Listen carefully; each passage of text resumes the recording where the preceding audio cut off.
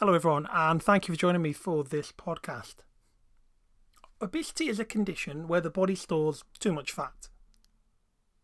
Obesity levels are rising dramatically across the world. In fact, since 1975, it's estimated that the number of obese people has almost tripled. One of the chronic diseases that's linked to obesity is type 2 diabetes, and the dramatic rise in individuals suffering from this disease is causing a global medical emergency. In a world where our knowledge of the importance of diet and exercise is at our peak, the battle against being overweight, you could argue, is being lost. So in this podcast, what I'd like to do is talk about obesity specifically as a genetic problem. So by looking at, first of all, how we calculate BMI and what BMI is all about, outline the problems associated with obesity and how it develops, the hypotheses to explain the genetics of obesity, the role of leptin in appetite, and finally, we'll look at the treatments together.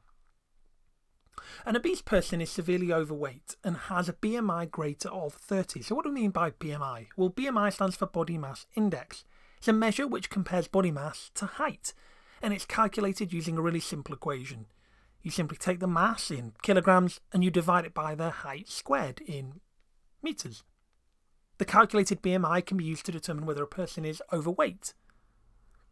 Now, BMI, there's lots of studies out there that show that BMI isn't entirely accurate, but I don't really want to focus in this podcast on the ins and outs of BMI. I mean, I can in a later one, but I'm just merely making reference to it as a form of measurement here. What I would like to focus on, though, are the problems associated with obesity, because increasing the amount of fat puts a strain on body systems, and it's a major risk factor for conditions such as CVD or cardiovascular disease, diabetes, as I've mentioned, high blood pressure, cancer, osteoarthritis of the joints, stroke. It not only increases the risk of developing chronic diseases, but it reduces life expectancy. Millions of people die unnecessarily every year from conditions that are directly related to obesity.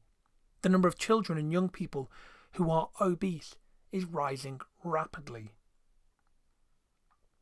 So what's causing it? Well, it's not so simple as just to say simply eating more food. Food is eaten to supply the body ultimately with a source of energy, materials for growth and repair, and micronutrients like vitamins and minerals which act as coenzymes, cofactors, and prosthetic groups. But to maintain a constant mass, there must be a balance between the number of calories taken into the body in food and the energy expended for metabolic reactions.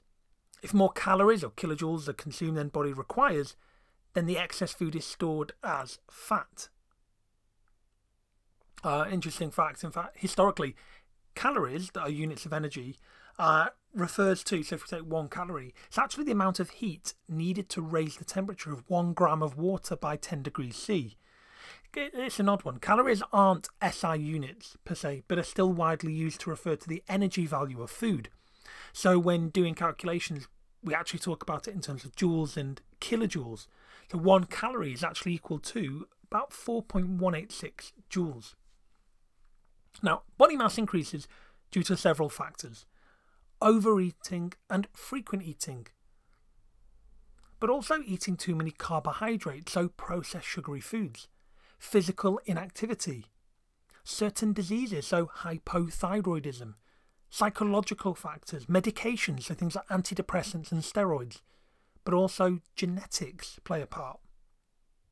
Other factors are also associated with obesity, and they can include ethnicity, so certain ethnic groups have a greater risk of mass gain. Age, people tend to be less active as they get older, and will gain mass if they don't ultimately adjust their calorie intake. Childhood mass is an interesting one. An overweight child is likely to develop poor eating habits and become overweight as an adult. And hormones. Women gain mass during their menstrual cycles, when pregnant, but also during the menopause. And those changes are caused by fluctuations in hormone levels specifically. So let's go into a bit more detail about the physiology of obesity. Ingested food is broken down into small soluble molecules. They are glucose, fatty acids, glycerol, and amino acids. The presence of these molecules in the small intestine stimulates the release of insulin from the pancreas. Insulin is what we call an anabolic hormone. Its function is to enable cells to store absorbed glucose. It travels in the blood and brings about ultimately the following: the uptake of glucose into cells like muscle, like liver and adipose tissue. It also results in the synthesis of glycogen from glucose by hepatocytes in the liver. We also get the conversion of glucose into fatty acids in the liver, and those fatty acids are transported to the cells in the form of lipoproteins. And finally, we have the uptake of glucose into adipocytes and its conversion into glycerol. Fatty acids transported in the blood from the liver are combined with the glycerol, creating what we call triglycerides. So in summary, insulin drives cells to oxidize carbohydrates for energy release, and it stimulates the deposition of fat in adipose tissue. Any factor that stimulates the insulin-glucose pathway will ultimately increase fat storage. Scientists worldwide have attempted to find a link, though, between obesity and genotype. So we're talking about our genetics specifically here. Individuals vary greatly in their tendency to lay down fat in the body. So that suggests there is a genetic predisposition to fat storage.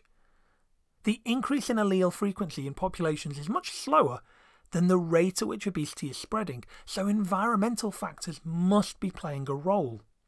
The hypotheses that have been proposed show that the laying down of fat is due to both genetics and the environment.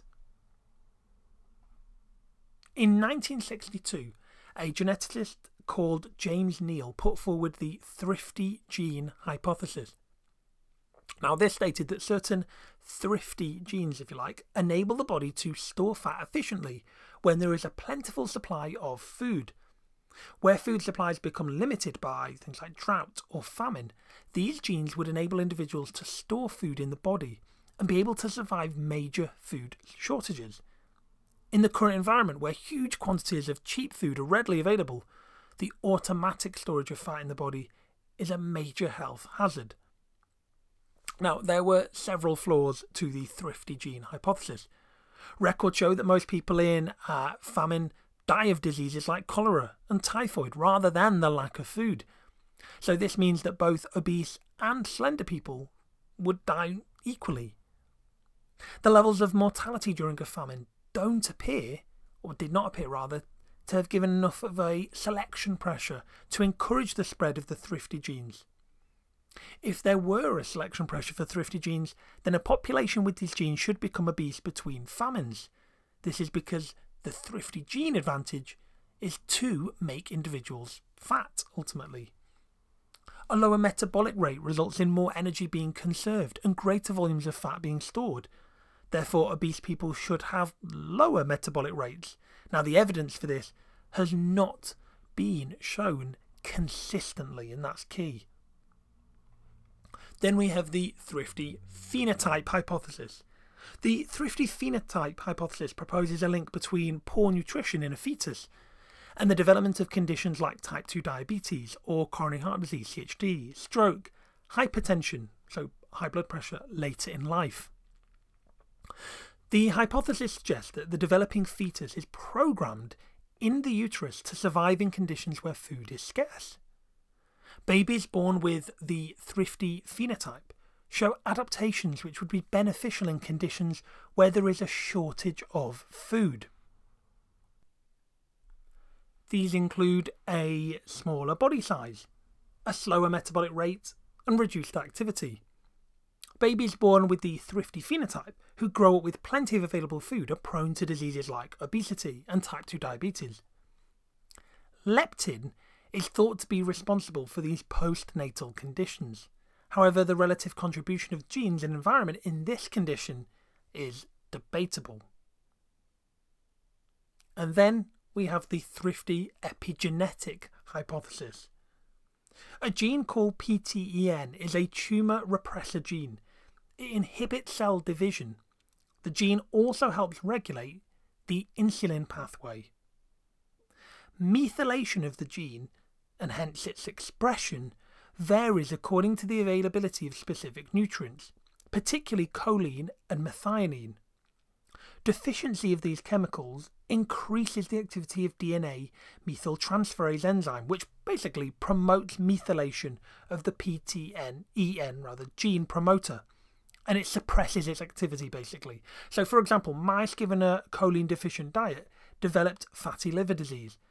That condition is associated with repression of the PTEN gene. PTEN underexpression would promote fat storage. If you are interested in learning more about epigenetics, there is a podcast on methylation, acetylation, and epigenetics more generally. So I mentioned leptin earlier. When does leptin come into this story? Well, leptin is a protein hormone which is released by adipose tissue. The gene coding for leptin production is called the OB gene. Now, the target organ for leptin is the hypothalamus of the brain. Leptin helps reduce hunger and therefore helps regulate the level of fat stored in the body. The leptin levels in the body for each person are set at a particular threshold. Now, this is probably genetically determined. If the leptin levels rise above the norm, this sends a signal to the brain to show that the body has sufficient energy reserves. When a person diets, their adipose cells lose fat and the amount of leptin produced is therefore reduced. Paradoxically, obese people often have high levels of leptin. This is because obese people develop what we call leptin resistance. Their brains no longer respond to leptin, so they will keep overeating. The person with leptin resistance will have a large number of fat cells, creating ultimately greater levels of leptin. Now, leptin resistance may be due to a number of factors: inflammatory signals in the hypothalamus, a high level of free fatty acids in the blood which interfere with leptin signalling, or high levels of leptin that result in saturation of leptin transporters into the cells. Leptin resistance may be reversible, but it will require lifestyle and dietary changes. Congenital leptin deficiency is a rare genetic condition. A person with that condition can't produce leptin and will suffer from uncontrolled food intake. That results in severe overweight in childhood, delayed puberty, and a poor immune system. But that condition can thankfully be treated with leptin injections. Melanocyte-stimulating hormone is a collective term for a group of protein hormones which have a range of roles in the body. Now, one of these hormones can suppress appetite. It does that by acting on receptors in the hypothalamus. The gene MC4R codes for a receptor for the melanocyte-stimulating hormone. Now, over 300 different mutations in the MC4R gene have been found. Some mutations switch the gene off, and the patient doesn't receive signals to say that they're full after a meal.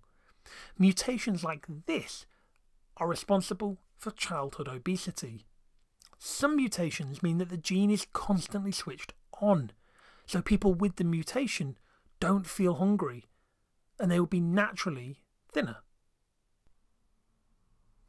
I think if we were to sum up, one thing really is clear, and that's that the obesity epidemic cannot be explained in terms of genetics alone. There are genes that influence the distribution of fat and affect appetite. However, the availability of cheap, processed, fast food is overriding our natural homeostatic mechanisms. Excess body fat causes serious health issues, and willpower alone does not seem to provide a solution. A gene to control appetite could be the way forward, but this is yet to be found. In most cases, a healthy diet and exercise can help offset a genetic predisposition towards obesity. On that note, I'd like to bring the podcast to a close. Thank you all for listening to this particular one. I'd like to thank our sponsors, Curriculum Press, for providing content for me to use for this particular podcast. If you've got any questions about anything, any issues that I've raised in this one, do get in touch at kitospology@gmail.com. And as I mentioned earlier, there's a number of related podcasts that are connected to the issues discussed in this particular one. So if you're interested in epigenetics, then do check that one out. I've also done a number of podcasts on the actual conditions that I referred to. So when I said that body mass increases lead to potentially CVD, diabetes, high blood pressure, cancer, osteoarthritis, stroke, for example. There's a range of podcasts on the Kaitos channel about those particular conditions if you're interested. All that remains for me to say is thank you again for listening. Until next time.